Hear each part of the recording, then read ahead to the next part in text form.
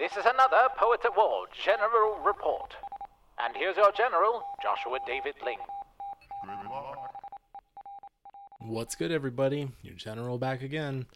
Good to see you. Good to hear from you a lot lately. I've heard from a bunch of people commenting, saying how much they're enjoying Poets at War, how much they're enjoying the YouTube channel and the TikToks I've been creating. If you haven't checked them out yet, I've been doing what I call poetry bricks. We're building a poetry wall, so we're doing bricks every day over on TikTok and YouTube Shorts. And basically, we're going to be expanding that too to various places, including an audio-only feed and Instagram, hopefully, at some point. Facebook, just anywhere we can spread. That being said, one of the things that has been really important to me for quite a while, and I talk about it every time I get on here, be your family's bard, right? This is a phrase that I came up with a long time ago, well before Poets at War, and it's one of those things that's the driving mission behind what I do. And I kind of want to get in today why, and go through an outline of a talk that I want to start giving more in the future, get my reps in here, and kind of shape that as a talk, while also using this as sort of a very elaborate live version of speech to text in order to later take this video and turn it into a book along with some other various additions, subtractions as necessary. So that being said, this video might get a little long.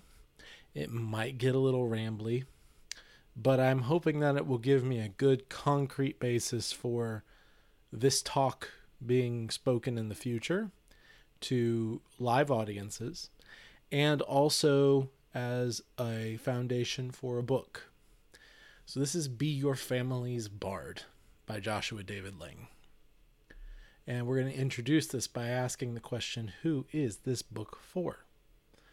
Well, this book is definitely for those who are seeing how insane Hollywood is, seeing how undigestible the food that's coming out of Hollywood is. And when I say food, I mean soul food. Stories are soul food. Nate Wilson, wink. That was a horrible wink, but whatever. The fact is, this book is for people who are longing for something more than just The Office every night, or Netflix, or whatever the case may be, but it might be even something more than something like lore, right? Lore being Marcus Pittman's project. We've had him on Poets at War. I love lore. I'm working on a lore series, but we can't just continue to copy the movie industry, although we should be making films.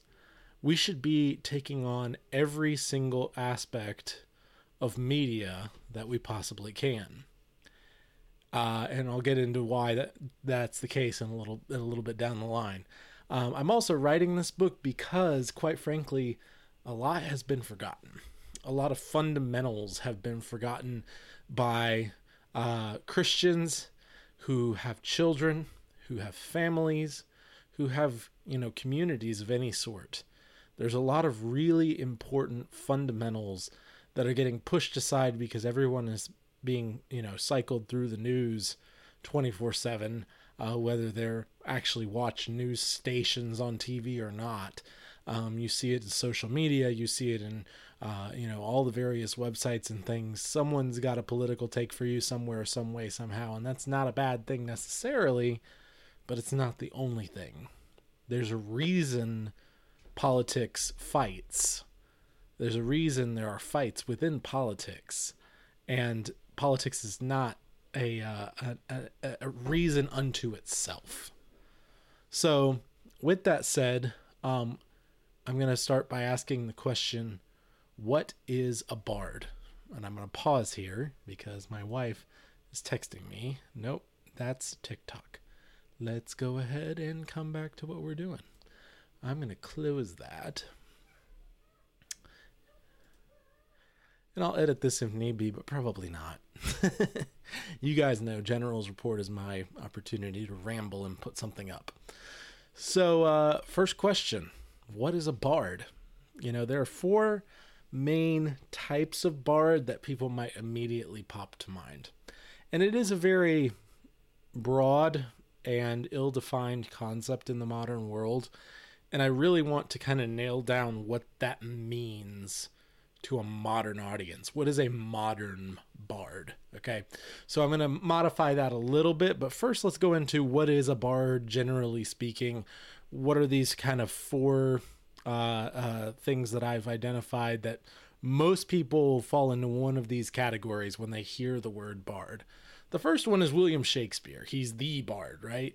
A lot of people run into that because this might be the only time they've heard the word, is anytime they've been taught Shakespeare or heard about Shakespeare, you know, through pop culture or through anything of that nature. They even say it in sitcoms. Oh, you're studying the bard. And yes, he was a bard for his time. He was a playwright. He was a poet. He was a man of words who told stories through words and actors. That's one form of a bard. But it's definitely not the only one, as we'll see a little bit further.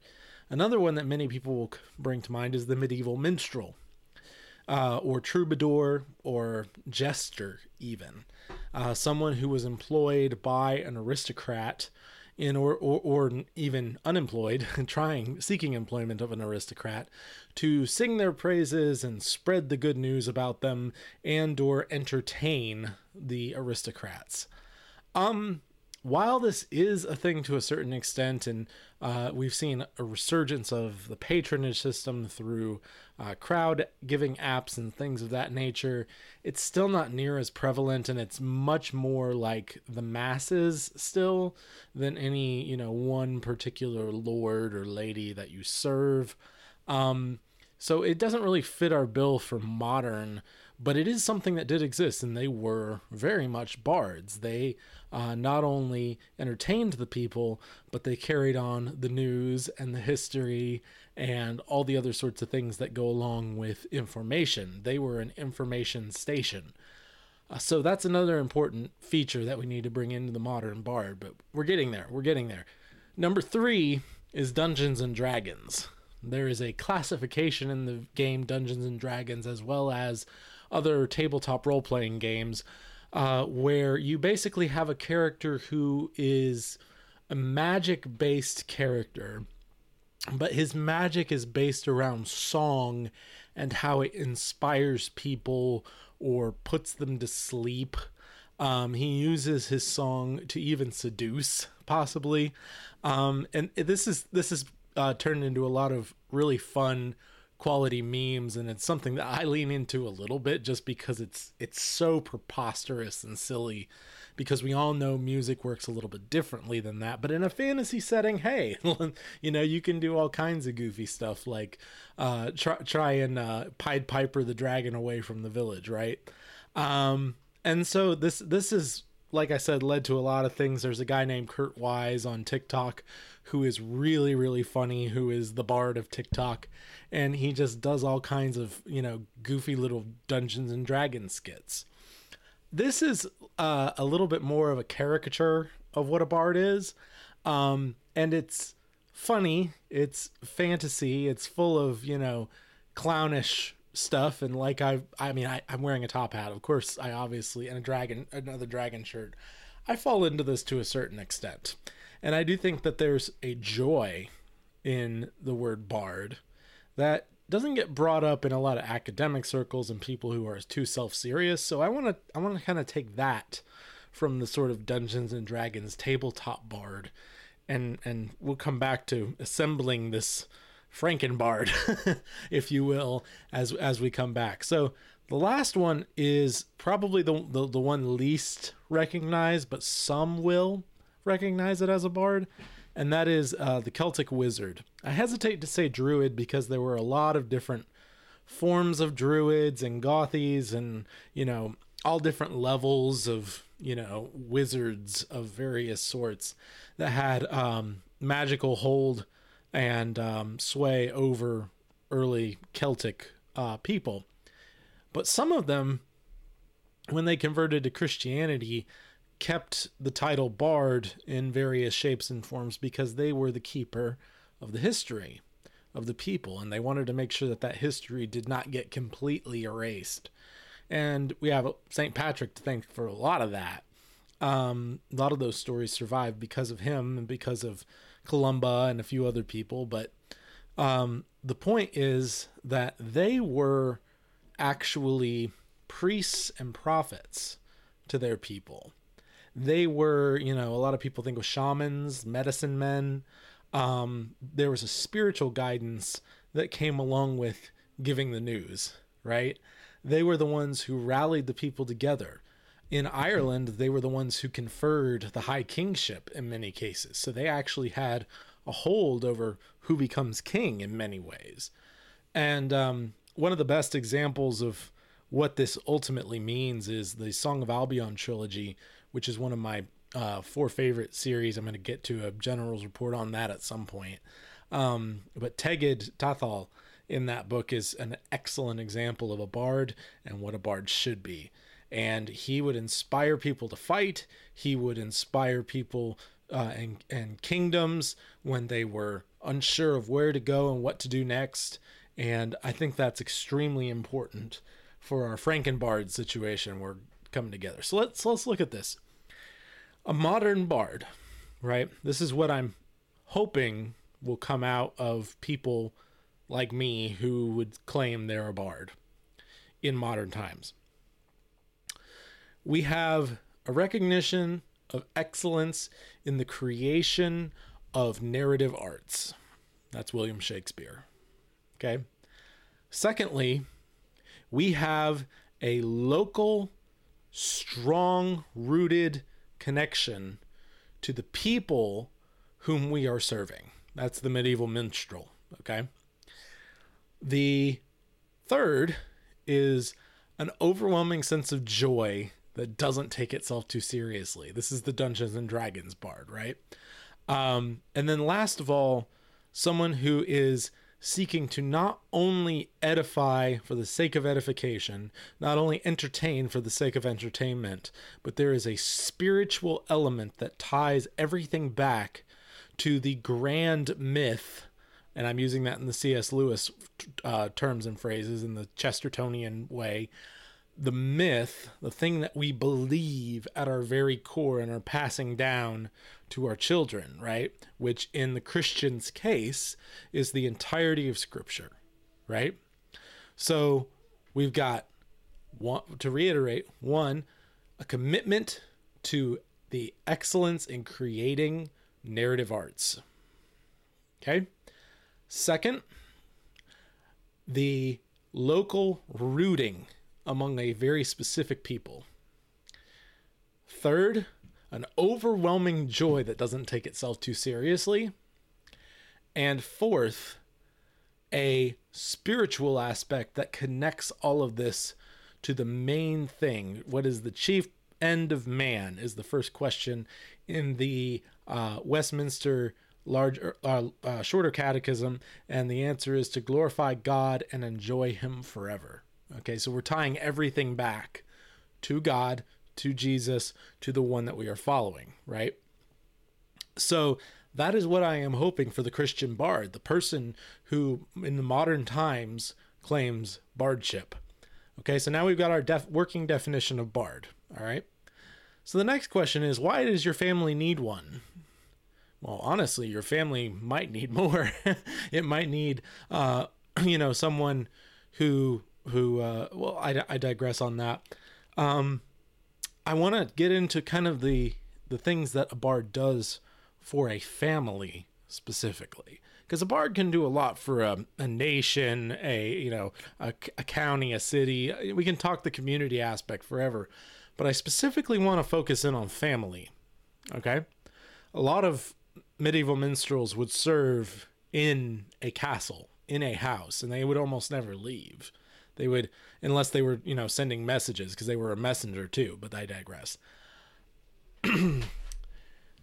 The main thing that you and your family will be getting out of having a bard is fourfold. One of those is a reminder. Whoever your bard is, whether it's a sister, brother, father, mother, whatever the case may be, I'm advocating for you, the listener, to be the bard in your family, right? They will remind the people in that family who they are before God, where they have come from, what they are going to do in the future by God's promises. So we're reminding them. We're reminding them of what's already in Scripture. That's the first thing. By the way, all of these begin with R, so the 4 R's, right? Second is rejoice. They will teach, and not even teach rejoicing. That's important too, but they will rejoice. Rejoicing is contagious. I don't know if you guys have noticed this, but one of the biggest reasons politically that the left and many other people put us down is so that we will stop rejoicing. And what does the Bible say? Rejoice without ceasing. We have so much that God has given us. And rejoicing, even in the face of darkness, is extremely important for a bard to do for their family. Next is revitalize. And when I say revitalize, this goes back to inspiration, right? You're inspiring other people to do what they need to do. And that can be through actions. It can be through words. It can be through reminders. It's a more subtle thing. But when you understand how to encourage someone and stir up their heart to do what is right, you'll know what I'm talking about. And this is something that you learn by doing. You can take a master manipulators class and have all the right intentions behind that, but the point is not manipulating someone. The point is to have someone do what they were meant to do, what they were created to be and do. And then last, retrain. Now, obviously, if you're a child in the relationship with a father and mother, you're not going to do a whole lot of training. But you can do a certain amount of reminding to the point where people understand your patterns. And if they understand your patterns, they begin to respect your patterns. So let's talk from a point of a father or a mother. You are continually retraining not only their pessimism, not only their sloth, working these things out, training your children in the nurture and admonition of the Lord, but you are continually retraining them to always be rejoicing, to be remembering all the important things that you've taught them. So let's run through those one more time. We remind, we rejoice, we revitalize, that's inspiring them, and we retrain, right? We retrain all of the lies that the world has taught us out, right? So now we'll move on to our third and final question, okay? How will having a bard in your family affect the world around you? This goes to community, right? I believe it starts in the family, right? It really starts in the individual, in you, the bard, deciding to be the bard for your family, okay? That's where it really starts. That's the fourth sphere of government. I'll run through those real quick. Self, family, church, state. And they're not in any hierarchy, right? They all have their own jurisdiction. There are overlaps where they collaborate, but all four of these were given to us by God in Scripture as legitimate governments, okay? So starting with you, the bard, the individual, you have decided to be a bard. Great, wonderful. You've decided to shepherd and help your family to the best of your ability with these specific goals in mind. Great. Now, how will it affect the church and the state? And when I say state, I mean everyone who lives in your county, city, town, village, whatever it is, right? Excuse me. Well, history will be preserved rightly. This is an important part of being a bard that I didn't go into a whole lot, but this goes into reminding, right? Make your family's genealogy. Write down the dates and times and the places where you didn't think you were going to have enough money to fix the car, but God provided.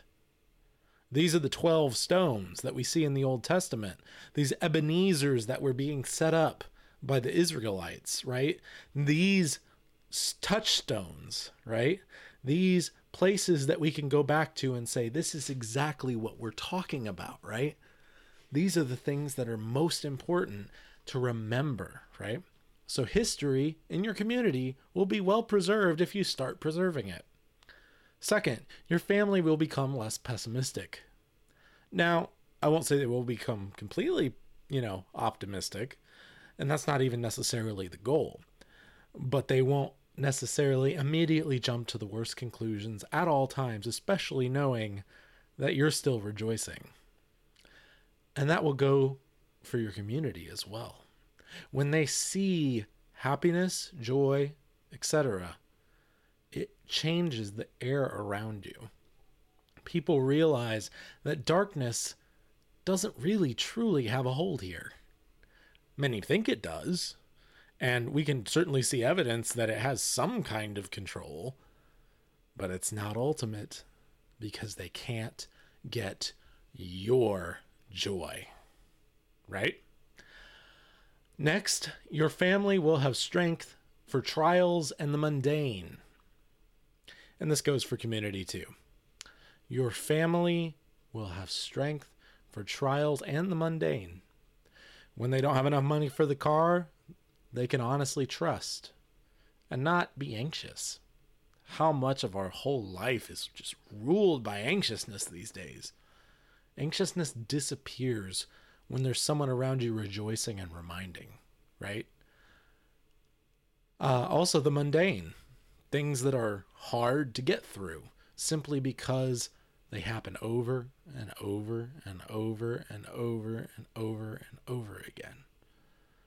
We as bards can remind them of the truth. We can remind them that every little thing that they do is to the glory of God, and that it really does actually matter in the end. And if you're telling other people that in your community, some people have never heard that. And it'll change things.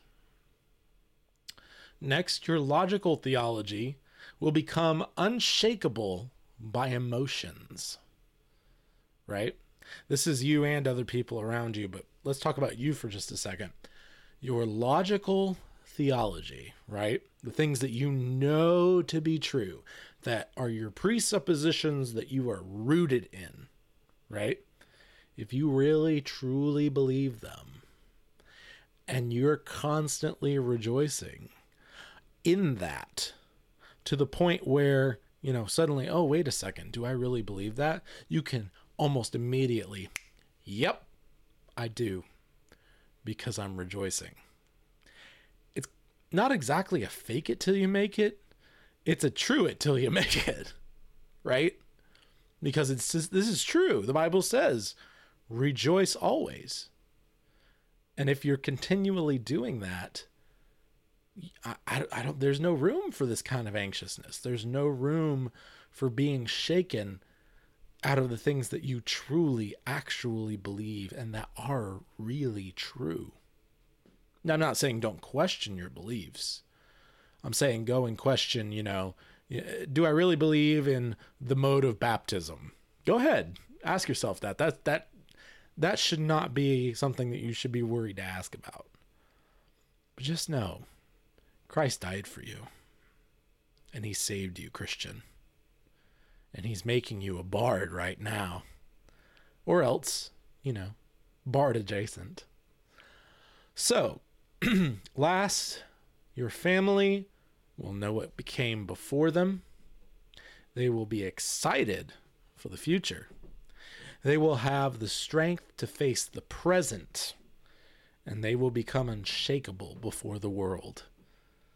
And imagine what that kind of family does in a world full of anxiousness, where the truth just radiates out from them in beauty So now, how to be your family's bard. I've gone into it a little bit. I'm going to go into a little more depth as well as recap, and we'll go ahead and close this thing out. Read poetry and fiction often. If you're reading something simply because it's beautiful and wonderful to your children and you're making them sit down to do it, if you're reading something to your mom, say, hey mom, can I read this to you real quick? And it can be a short thing. You're reading something to your dad. Hey dad, check this out. The fact is, you are saying that beauty has objective value in a world that doesn't believe it. And the more you do this, the more people will realize that it's true. That beauty does have objective value. That's extremely important. Second, play music often. Whether you play music like me or sing songs, you can always curate. I hope that you sing if you're a Christian because the Bible commands it. But if you're not, particularly tuneful, you could still have a good ear and find wonderful music and just have it on, Like, there's so many songs that I just pop back into my head all of a sudden when I'm reading a particular Bible verse or going through a particular trial, and I'm just reminded of these things. And this is why the Bible tells us, encourage one another in psalms, hymns, and spiritual songs. And I'm not even just talking lyrical content. Once again, we go back to the objective beauty principle, right? Some wonderful classical music or soundtrack, or even, just some insanely good technical rock music, or some really technical rap, whatever it is. Treasure the beauty that God has given to you in the world of music, because it affects you in ways that other forms don't. And it's important to affect one another with beauty, especially as a bard. That goes back to even the goofy caricature Dungeons and Dragons version. Next, look for opportunities to quote things that they already know, they being your family. Quote quotes that they already know. I'm not talking cheesy apple a day gets the doctor away, right? I'm talking rejoice always. You see, I just made an appeal to you based upon my assumed knowledge that you have of Scripture, right? Your assumed knowledge. I'm assuming your knowledge of Scripture. Do that of other people, and especially in your family. Tell them what they already know. I know they already know it, but they may not remember that they already know it. And when you bring it back to their recognition, they might even get annoyed at you. That's part of being a bard. Bards can be annoying.